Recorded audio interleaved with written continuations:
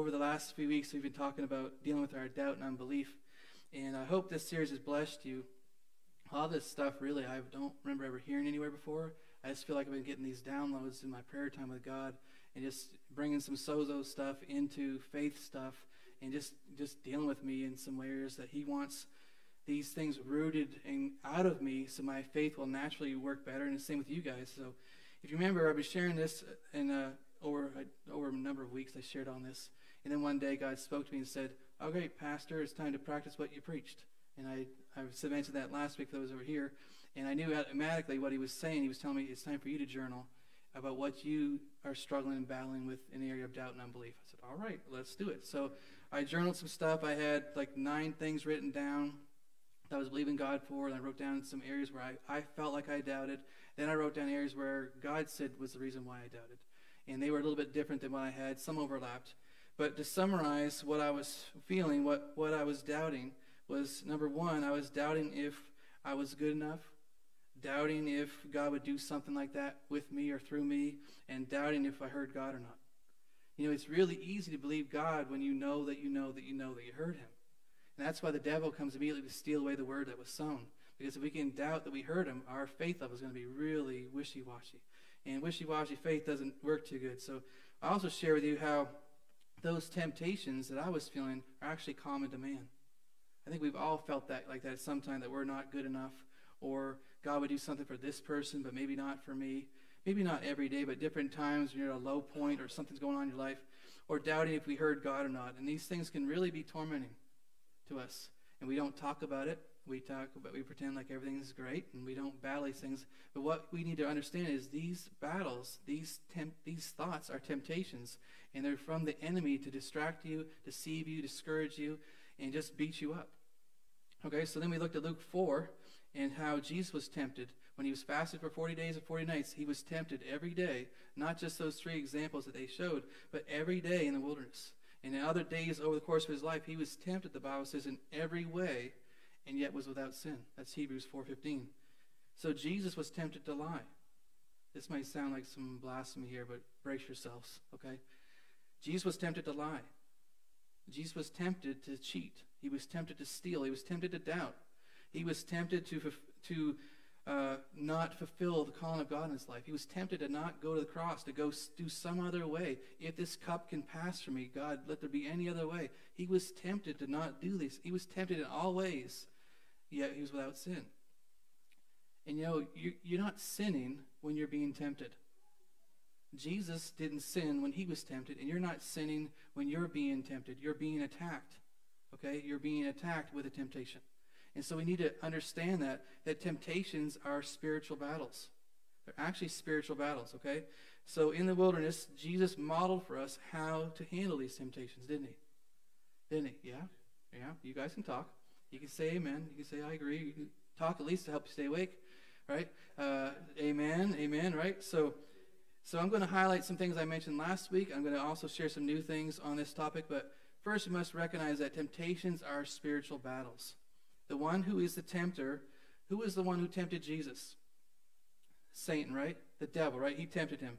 And so Satan, the devil, demons, they're spiritual beings who live in a spiritual realm that you cannot normally see. Sometimes we do when our eyes are open to see in the spirit, but most times on a normal average day, you're not seeing in the spirit. And so since these temptations come from spiritual places and they come from spiritual beings, they're actually spiritual battles. And when we try to handle spiritual battles with carnal weapons, it doesn't work good. When you try to handle these spiritual battles with your flesh, with your willpower, with your self-control, you're going to lose. Maybe not every time, but it comes to a point you're going to lose. We need to fight the way Jesus fought. If Jesus, filled with the Spirit, had lots of self-control, he's fasting 40 days, right? He has lots of self-control. If he needed the Word of God to speak the Word of God out of his mouth to beat these temptations, how much more will we need the Word of God coming out of our mouth to beat the temptations? He modeled it for us. We're supposed to do what he did, and that's how we go in victory. So, again, since these temptations are coming from spiritual places, through spiritual beings, your temptations are spiritual. As long as we see them as just my flesh, or just carnal, or just this, or just my imagination, you're going to miss it. Because we are in a war, whether you can see it or not, whether you sense it or not, whether you feel it or not, you are tempted to believe that you suck. Can I just say that? It felt good for me to say that because that was one of my big temptations. I went to Dick Robinson for deliverance. That was one of the biggest ones come out. Like, you're tempted to believe that you're no good, that you're worthless, that you are just the biggest loser who's ever walked the planet. No one cares what you think. No one cares what you say. No one cares about you. You are bombarded with that kind of stuff from day in, day out. Maybe not all day long, but from time to time throughout the day. And I used this illustration last week. I saw this vision where there was this conveyor belt going up like this and on these little tracks. And there was dirt on this conveyor belt every so many 2-3 feet or so. And there was a person sitting under the conveyor belt, and this dirt pile was going up over the top and just dropping down on that person, one after another, just sitting there. And they didn't get up and move out of the way. They just sat there. And I felt like God said to me, this is what it's like when you face temptations or accusations or things the devil's saying to you day after day after day, and you don't even do anything about it. You just pretend like it didn't happen. You pretend like it's not there. You're not even getting out of the way. You're not getting your sword of spirit out. You're not fighting spiritual battles. You're just sitting there and taking it. Because that's what it looks like. And this person was piled up to their shoulders, and what I saw with dirt, not because they did anything wrong, but they just didn't do anything right to fight against what was going on. We're going to be in a battle whether we want to be or not, amen? So we might as well win, amen? If we're going to be in this, let's be in it to win it, right? Not just be alive. So our flesh does have a part to play in this, of course it does, but these spiritual beings or demons are trying to entice us to do evil. They're also trying to cause you to doubt, because when you doubt, you're going to disobey God. Eventually you're going to disobey God. So it's important to recognize these as spiritual battles. Point 2 on this is we need to fight spiritual battles or temptations with spiritual weapons. The spiritual weapon that Jesus used in the wilderness was the sword of the Spirit. The sword of the Spirit is the Word of God. Even in the book of Revelation, when Jesus returns on his white horse, what's coming out of his mouth? Right? What's coming out of his mouth? So it was important then. It's going to be important later. It's probably important right now, right? Okay, so the sword of the Spirit is the Word of God, and it's our only offensive weapon in the spiritual armor that's listed. All the other ones are defensive, okay? The sword of the Spirit is also offensive, and it's also defense, because you can defend an attack. You can also be on the offensive with it as well. Every time Jesus was tempted, not just these 3 in the wilderness, but every time he was tempted, he spoke the word. He had the sword of the Spirit come out of his mouth. So he would have had to meditate on the Word of God in order to get this word to come out of his mouth. He was the Word, but he wasn't born with the Word memorized. Okay? He grew in favor and wisdom and stature with God, man. He had to memorize the Torah. All 3 of those temptations that he faced, he combated each time with the Torah. Each one was quoted from the book of Deuteronomy. So we need to have the Word of God when we're tempted. Each time Jesus said, man doesn't live on bread alone, but on every word that comes from the mouth of God.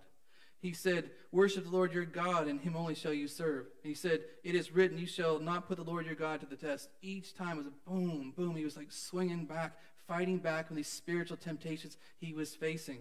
And when we don't use the sword of the Spirit, we're just like that person sitting under the conveyor belt, just letting these temptations of you're no good, you're worthless, you're going to die, your life's meaningless, and all these kind of evil accusations that we hear the enemy say. If you said to me today that you never heard the enemy say something like that to you, I would say you're flat out lying. Just honestly. I'd say it with a smile. I'd say it even hugging you from the side. I'd say, I'm sorry, you are lying. Because no temptation has seized you except that which is common to man. It's common to everybody. Jesus was tempted with these things. Peter was tempted with these things. I'm tempted. You're tempted. It's tempted to doubt God. And we doubt God, we disobey God. We doubt his word, right? So in order for us to do this, we're going to need to be aware of the ways we are tempted. In order for us to fight this fight well, we're going to have to be aware of the ways we're being tempted and not just ignore it like it's not happening. Okay? We have to be self-aware. So we need to recognize areas where the devil is tempting us to believe something that is contrary to the word of God. And we need to be aware that we are being tempted to doubt God. Okay? It isn't just you. It isn't just you. You're not just having a bad day. You are being tempted by the evil one to doubt God and doubt your reason for existence, to doubt your calling, to make it all about you. Well, I could never do that because nobody knows me or nobody knows. Well, look at Gideon. Who knew him? He said he was the lowest in his family. Who knew David? His own dad didn't even think he was qualified. Didn't even count him as one of the sons in the family. He's he's out there just playing with the sheep. All right? You have to get your identity from your Father. And then you have to battle against that temptation to doubt it, probably on and off for the rest of your life. Because there's going to be highs and lows in your journey. But you have to it is written, or it was prophesied, or it is whatever. Because Paul told Timothy to fight spiritual warfare with the prophecies he had previously received. 1 Timothy 4:18, I think it is. He said, Timothy, I want to remind you, fan into flame the gift of God is in you. It was laying on hands by the presbytery or the elders. And he said, fight spiritual fight by remembering the prophecies that were previously spoken over your life. You fight spiritual warfare with words. With word of God, with prophetic words, and that's how we win. But we're going to not be able to do that if we're not in the Word, memorizing the Word and getting it in our heart. So if we're not aware, we are not winning. You know, I used to watch this cartoon growing up, G.I. Joe. Anyone else used to watch that? I used to love that cartoon. Every morning before I caught the bus, my brother and I were sitting there. We'd get up early just so we could watch this cartoon, and we'd watch it, and it was G.I. Joe, greatest American hero. G.I. Joe was there. I know Rob saw it. You guys see it, right? All right. And so we watched it all the time. But one of the things they said in almost every episode was, knowing is half the battle. G.I. Joe. You have to know you're in a war. You have to know how you're being tempted. The devil is tempting you in that area for a certain reason. He has a scheme, a strategy in your life. He can make you believe this. If you doubt it, you're going to live without it. If you're just waiting for one day God's going to make this happen, it's probably not going to happen. He wants you to fight and contend for the words spoken over your life. You have to get it rooted and grounded in your heart so you believe it more than you doubt it. And that's going to take time. It's going to take effort, amen? Amen, or oh me, all right? God has a plan for your life. And the Word of God said it's to prosper you and not to harm you, to give you hope in the future. And if you're going to walk in it, you're going to need to become aware of what you're tempted with, what you're tempted to doubt, what you're tempted to believe. Amen? And when you get that, it's going to empower you to win. So, we're not going to do this right now, but I want you to remember this. I want you to take some time and do some journaling sometime this week. And ask God questions. What am I struggling to believe? What area am I being tempted to doubt? What's going on with, why am I tempted that you wouldn't provide for me? Why am I tempted to believe that you wouldn't heal me? Why am I tempted to believe that you wouldn't use me in ministry? Or you wouldn't ever use me to pray for someone that's sick to be healed? Why am I tempted to believe? They're temptations. You get me? They are. They're not your thoughts. It's not just your insecurity. It's not just your feeling bad about yourself. You are tempted from the evil one to believe that you can't do it. Okay? I mentioned this earlier, that these common temptations are, we doubt if we're good enough. We doubt if God would do something for us or not. We doubt if we heard God or not. But often we don't realize that when we're doubting if we're not good enough, we're doubting ourselves, we're actually doubting God. Just like when you doubt you're forgiven. It really has nothing to do with you. You're doubting the Word. Come on, somebody. Come on, somebody. Come on. I'm going to sharpen that sword whether you want to sharpen it or not. This iron is going to sharpen some iron, amen? It's not just you why you struggle with believing you're forgiven.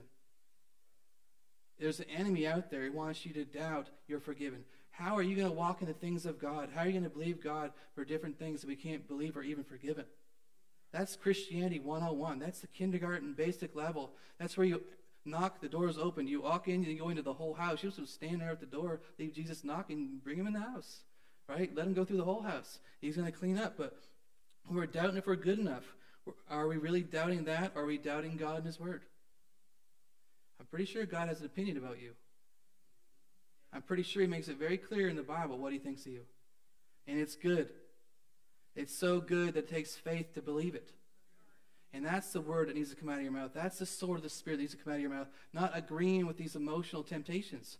I guess I'm just no good. I guess I'll never amount to anything. I'll just be like this person, that person. That is garbage. That is the voice of the enemy. And the voice of the enemy you're not supposed to follow.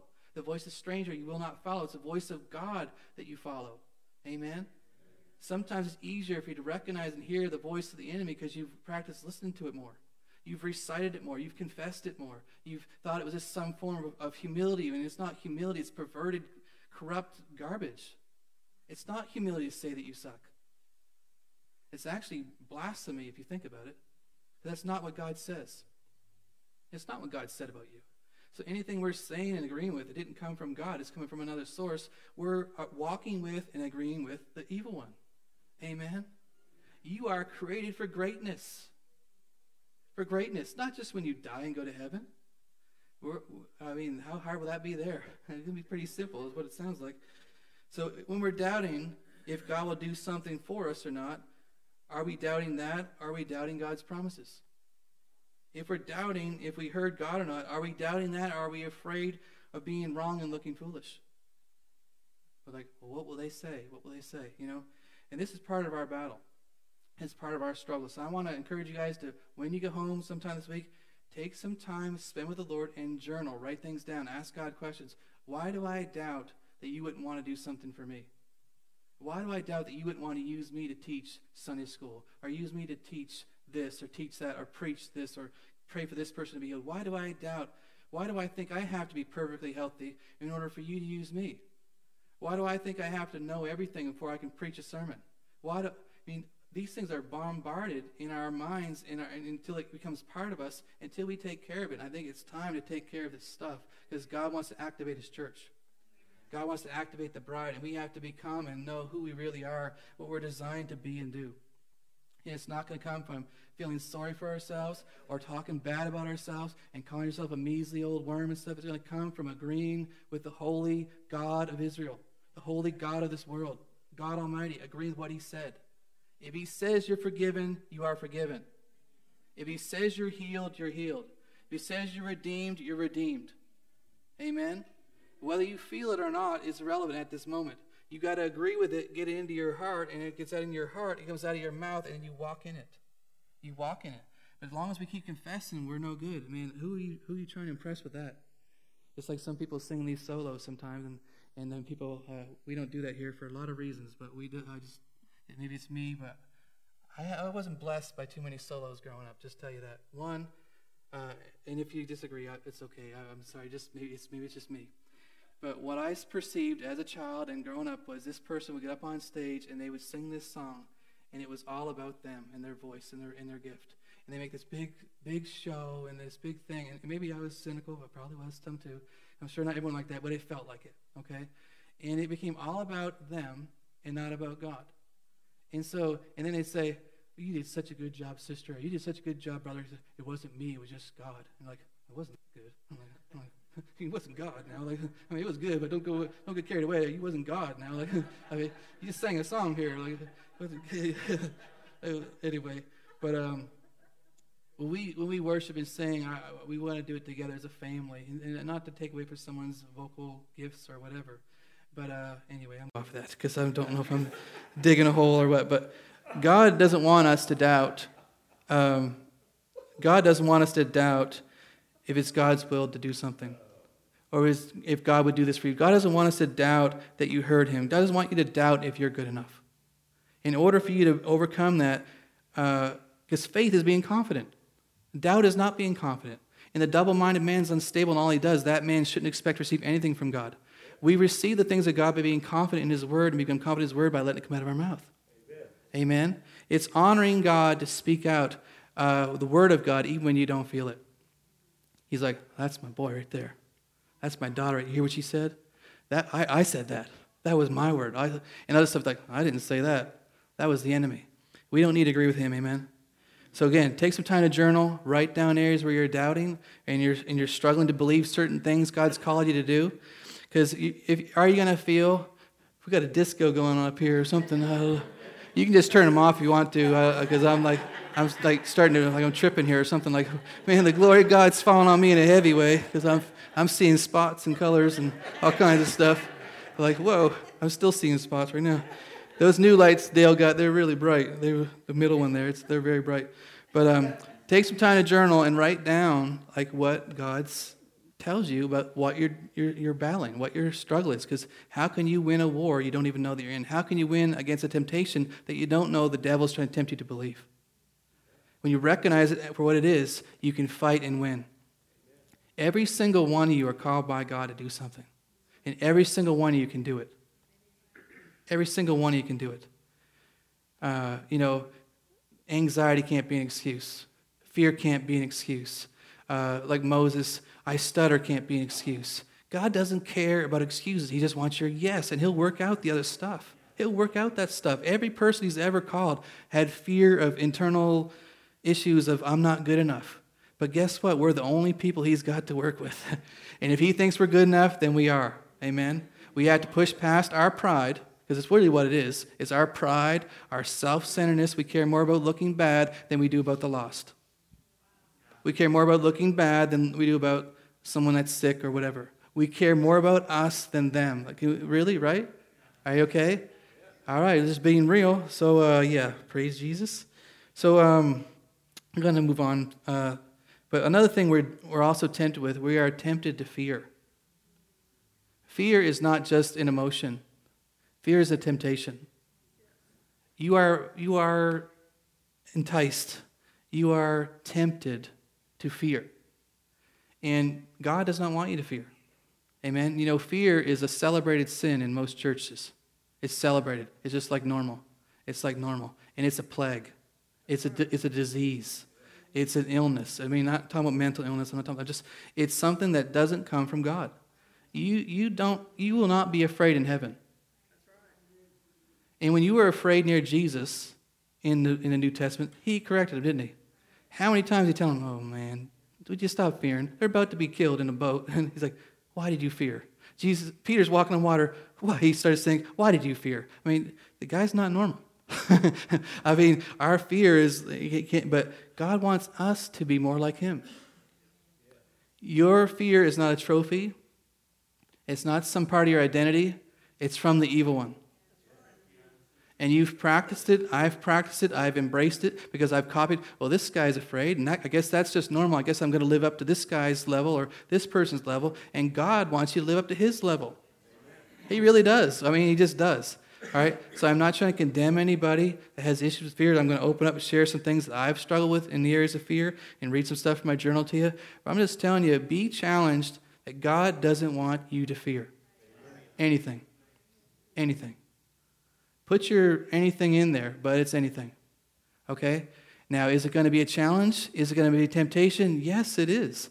It's also a challenge sometimes to quit smoking, or quit something you're addicted to doing, or quit this issue of sin. Sometimes it's an issue or a challenge or a fight sometimes to break it and get over it. But you actually have to fight it.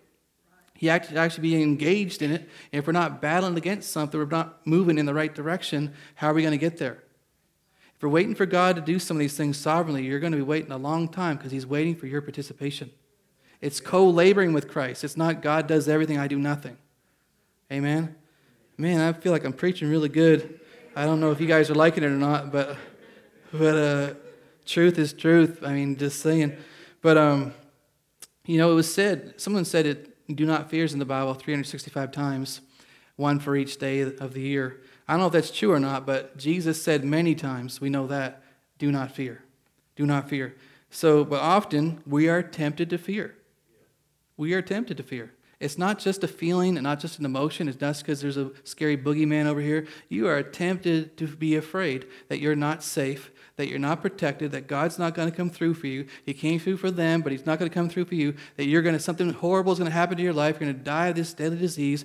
And the devil wants you to be afraid because it stunts you from doing things God wants you to do. People disobey God because they're afraid. God tells you to witness to somebody, but we don't do it because we're afraid. God tells you to stand up and pray in tongues or sing in tongues and have someone else interpret, and you sit there and don't do it because you're afraid. You have a testimony to share, and you don't share it because you're afraid. Yet we're disobeying God because we're honoring our fear more than our Savior. And fear can't be our Savior. It can't be our God. It can't be our comfort blanket. It's not comforting. It's tormenting. It might make you feel safe and protected at certain times, but at home it's tormenting you. It's squishing the life out of you. It's suffocating you. Fear is torment. Fear has to do with torment. Tormentor is from the devil. Amen? So I journaled about this. The same day I got the journal stuff I shared last week, I got this download too.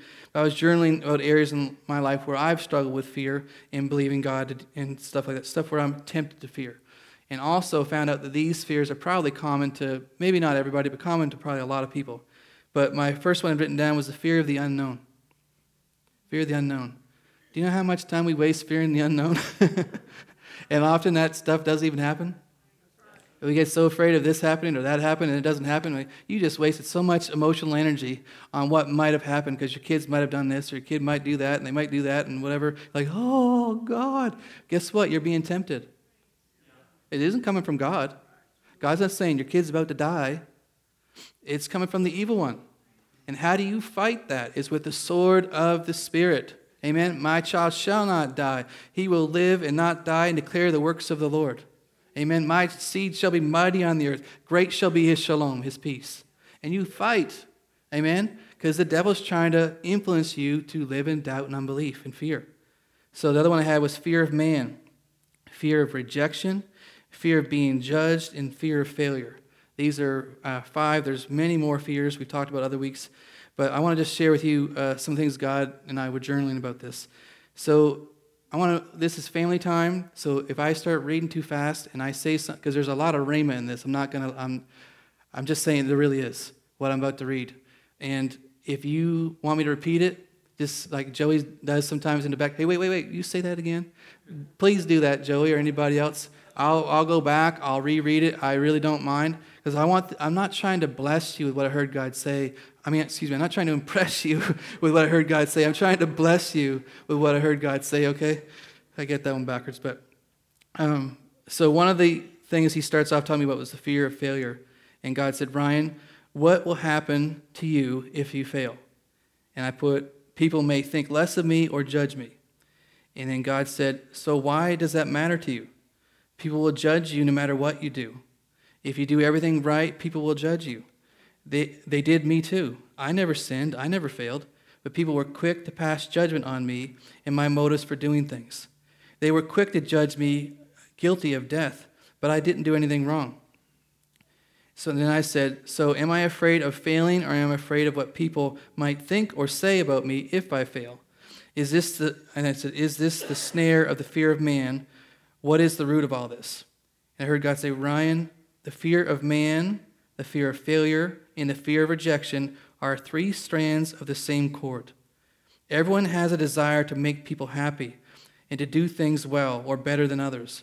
When this doesn't happen, new emotions are formed called disappointment. So then you feel the fear of disappointing others, which is another strand from the fear of man. Now, did you get that, or do you want me to read it again? Okay, I'll read it again. If you're trying to write it down, you can just get it off the live stream later, because you might not be, unless you're Holly, you can write really fast. But it said, Ryan, the fear of man, the fear of failure, and the fear of rejection are 3 strands of the same cord. Everyone has a desire to make people happy and to do things well or better than others. When this doesn't happen, new emotions are formed called disappointment.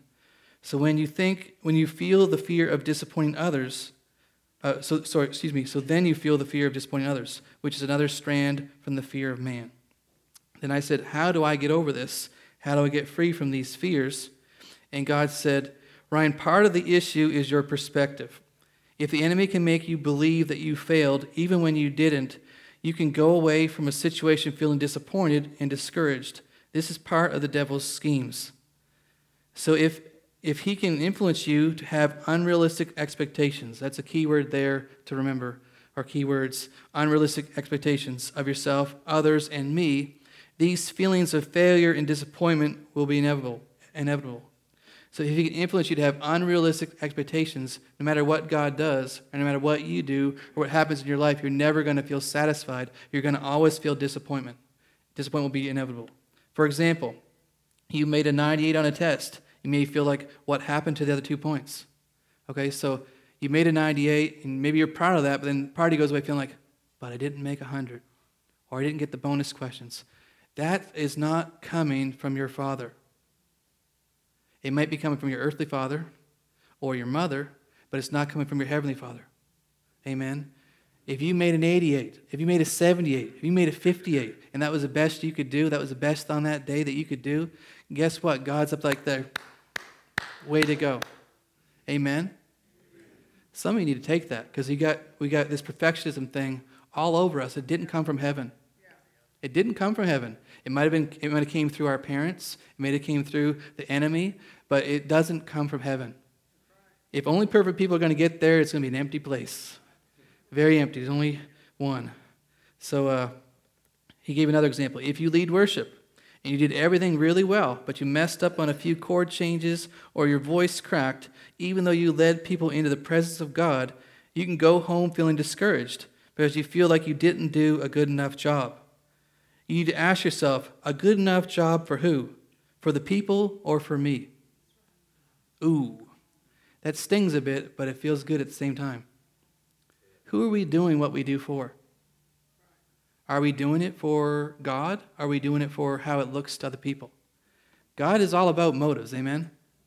And you'll never be happier and more free than when you're doing it for the right reason. You're loving people for the right reason. You're serving people for the right reason. Not to be recognized, not to be acknowledged or get on stage or get a big trophy or anything, but just you're doing it for the right reasons because it's the right thing to do. Amen? So another example, if you give a speech or you preach a sermon and it goes well, but afterwards you think, oh yeah, I forgot to say this or I forgot to say that, you can go away feeling like you did something bad when in reality you did a very good job. This carries over into many areas of our lives. Our jobs, our parenting, our diets, our devotions, our time management, and many other areas. If we have high expectations of ourselves, we are sure to walk away feeling disappointed because we or the enemy will find something we did wrong, something to try to make us feel condemned. You getting this? All right. So Ryan, these perspectives make it easy for the enemy to make you feel condemned or judged as a failure. Your perspectives need to change to make things harder on him to condemn you and easier on you to enjoy life and other people. I mean, if you have a fear of judgment, a fear, like, you're going to not want to be around people because you're afraid, oh, my dress doesn't fit right, or, oh, my hair's not right, or my makeup's not just right, and all this, and you're going to just, well, I'm just going to stay home. And what just happened there? You just totally got hijacked off of emotions and distractions and stuff from the enemy when you being here is all God wants, not being the beauty queen of the show. We don't do that here. We try to have, fashion show contests and who can dress up in the best stuff, If you want to wear a suit, you can wear a suit. You want to come in shorts, you can come in shorts. God wants you here. God wants you in his presence, amen? You don't get an award in heaven because you wore the nicest suit, amen? Well, man, I'm really meddling today, but I'm having fun doing it. So when we have unrealistic expectations of ourselves, we can be sure that we will have them towards others as well.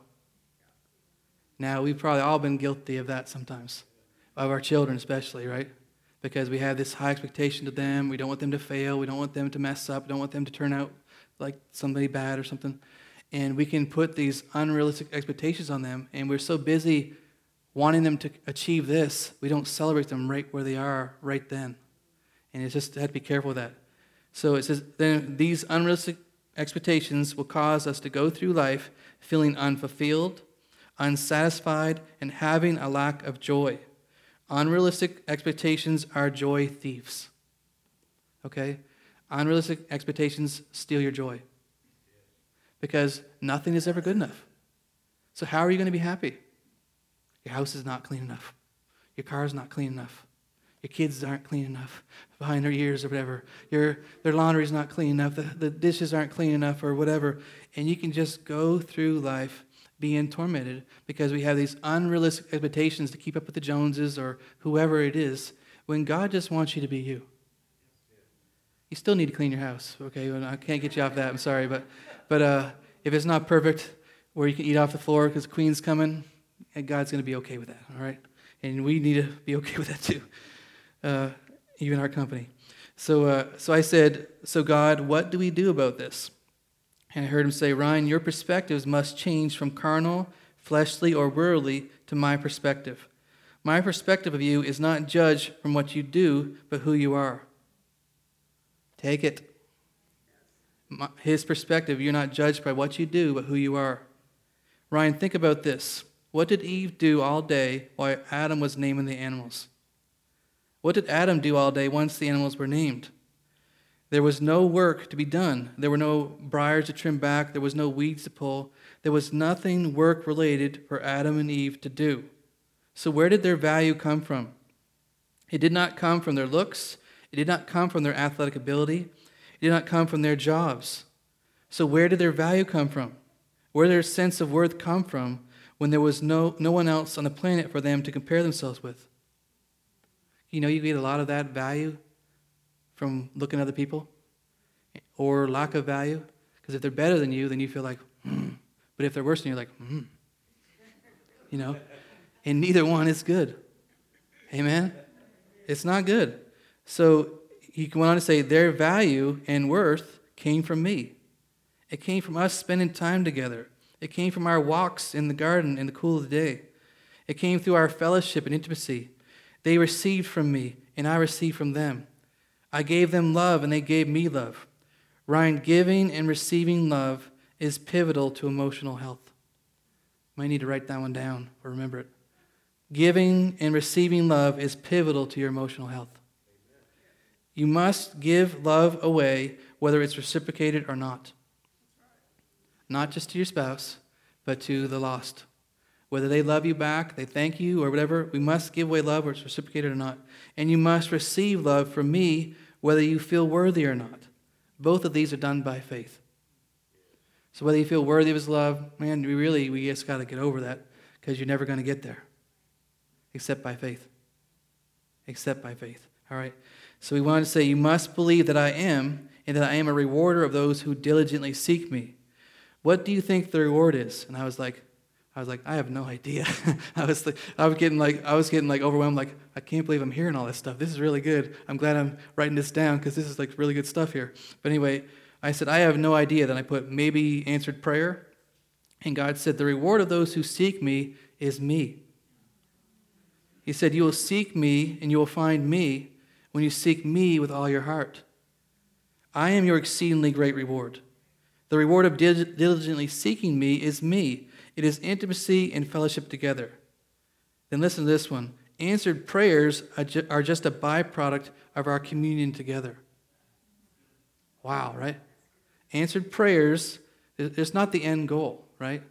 If the answered prayer is our end goal, then we're using God for some kind of manipulative system, right? But answered prayers are just a byproduct of our communion together. Isn't that what the Word of God teaches? That seek first the kingdom of God, and all these things will be added to you.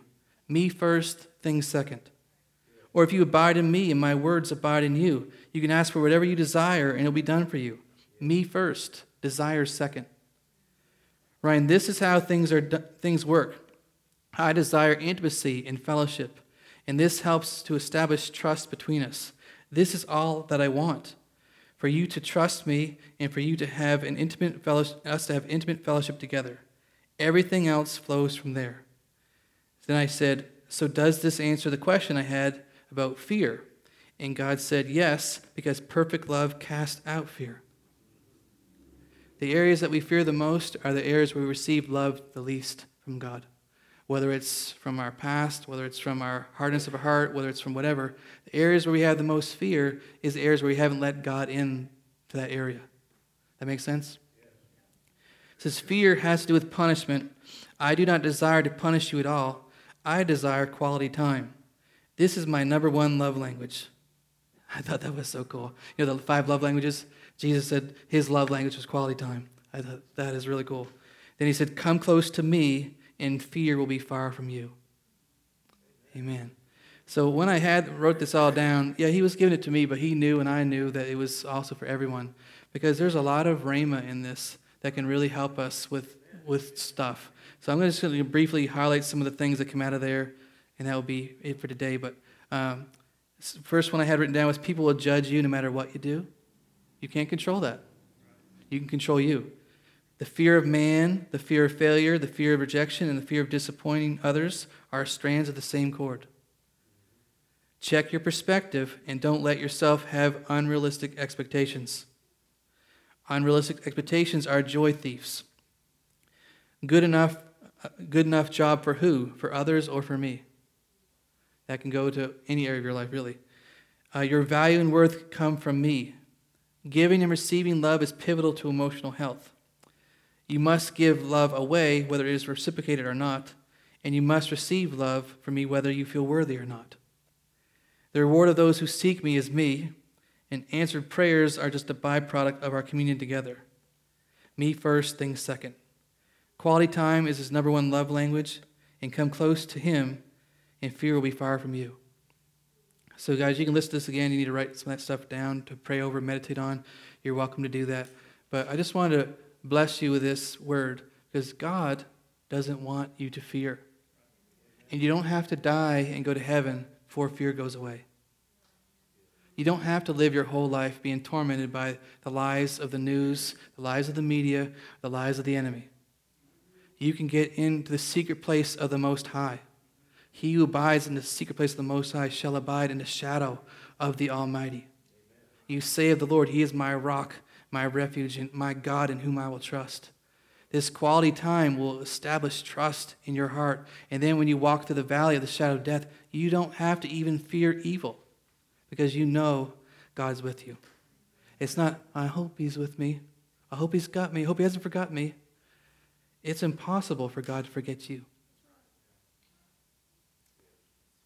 You know, it's impossible for Him to forget you.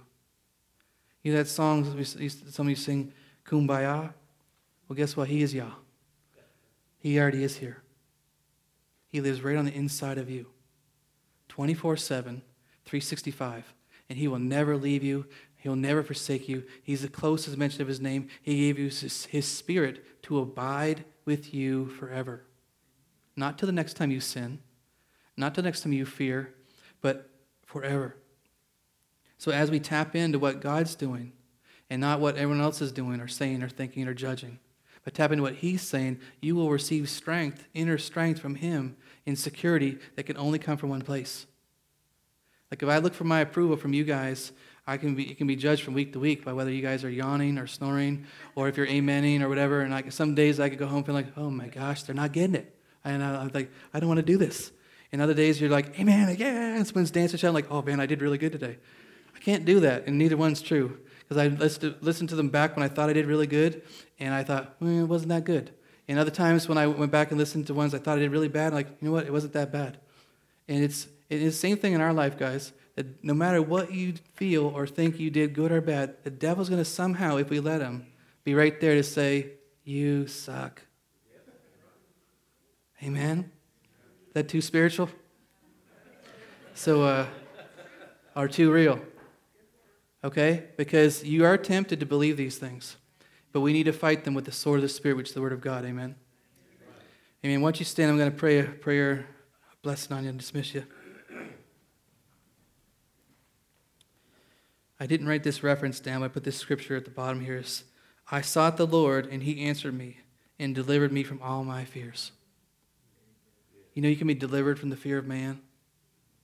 You can be delivered from the fear of sickness or disease or premature death. You can be delivered from fear of anything. Delivered. Because it's not from the Spirit of God. God doesn't have any fear to give you. Amen. So God, I just thank you for your people. And God, if I came across angry, I'm angry at the attack of the enemy on my family here. And I bless them in Jesus' name. And I pray the works of the enemy would be destroyed in their lives. Fear would be eradicated, removed, and destroyed from them. And they can walk into the things of God and hear your voice, the voice of a stranger they will not follow. And you'll be rooted and grounded in the love of God, so they will know the all-surpassing knowledge of the grace of God. God, I pray fear be removed in Jesus' name. Be removed in the name of Jesus. Do not fear. Jesus is here. He's here. So God, I pray related to trauma would leave. Fear related to doubt and unbelief would go. Fear related to believing we're not good enough or whatever would be healed and delivered and set free, gone in the name of Jesus. And we would rise and take our place where we're seated with you in heavenly places, where we live our life from that perspective, not from perspective of we're just a measly old this or that. That we would know that we are sons and daughters of the King of Kings and the Lord of Lords. There is none higher. So God, I thank you for it. In Jesus' name, amen.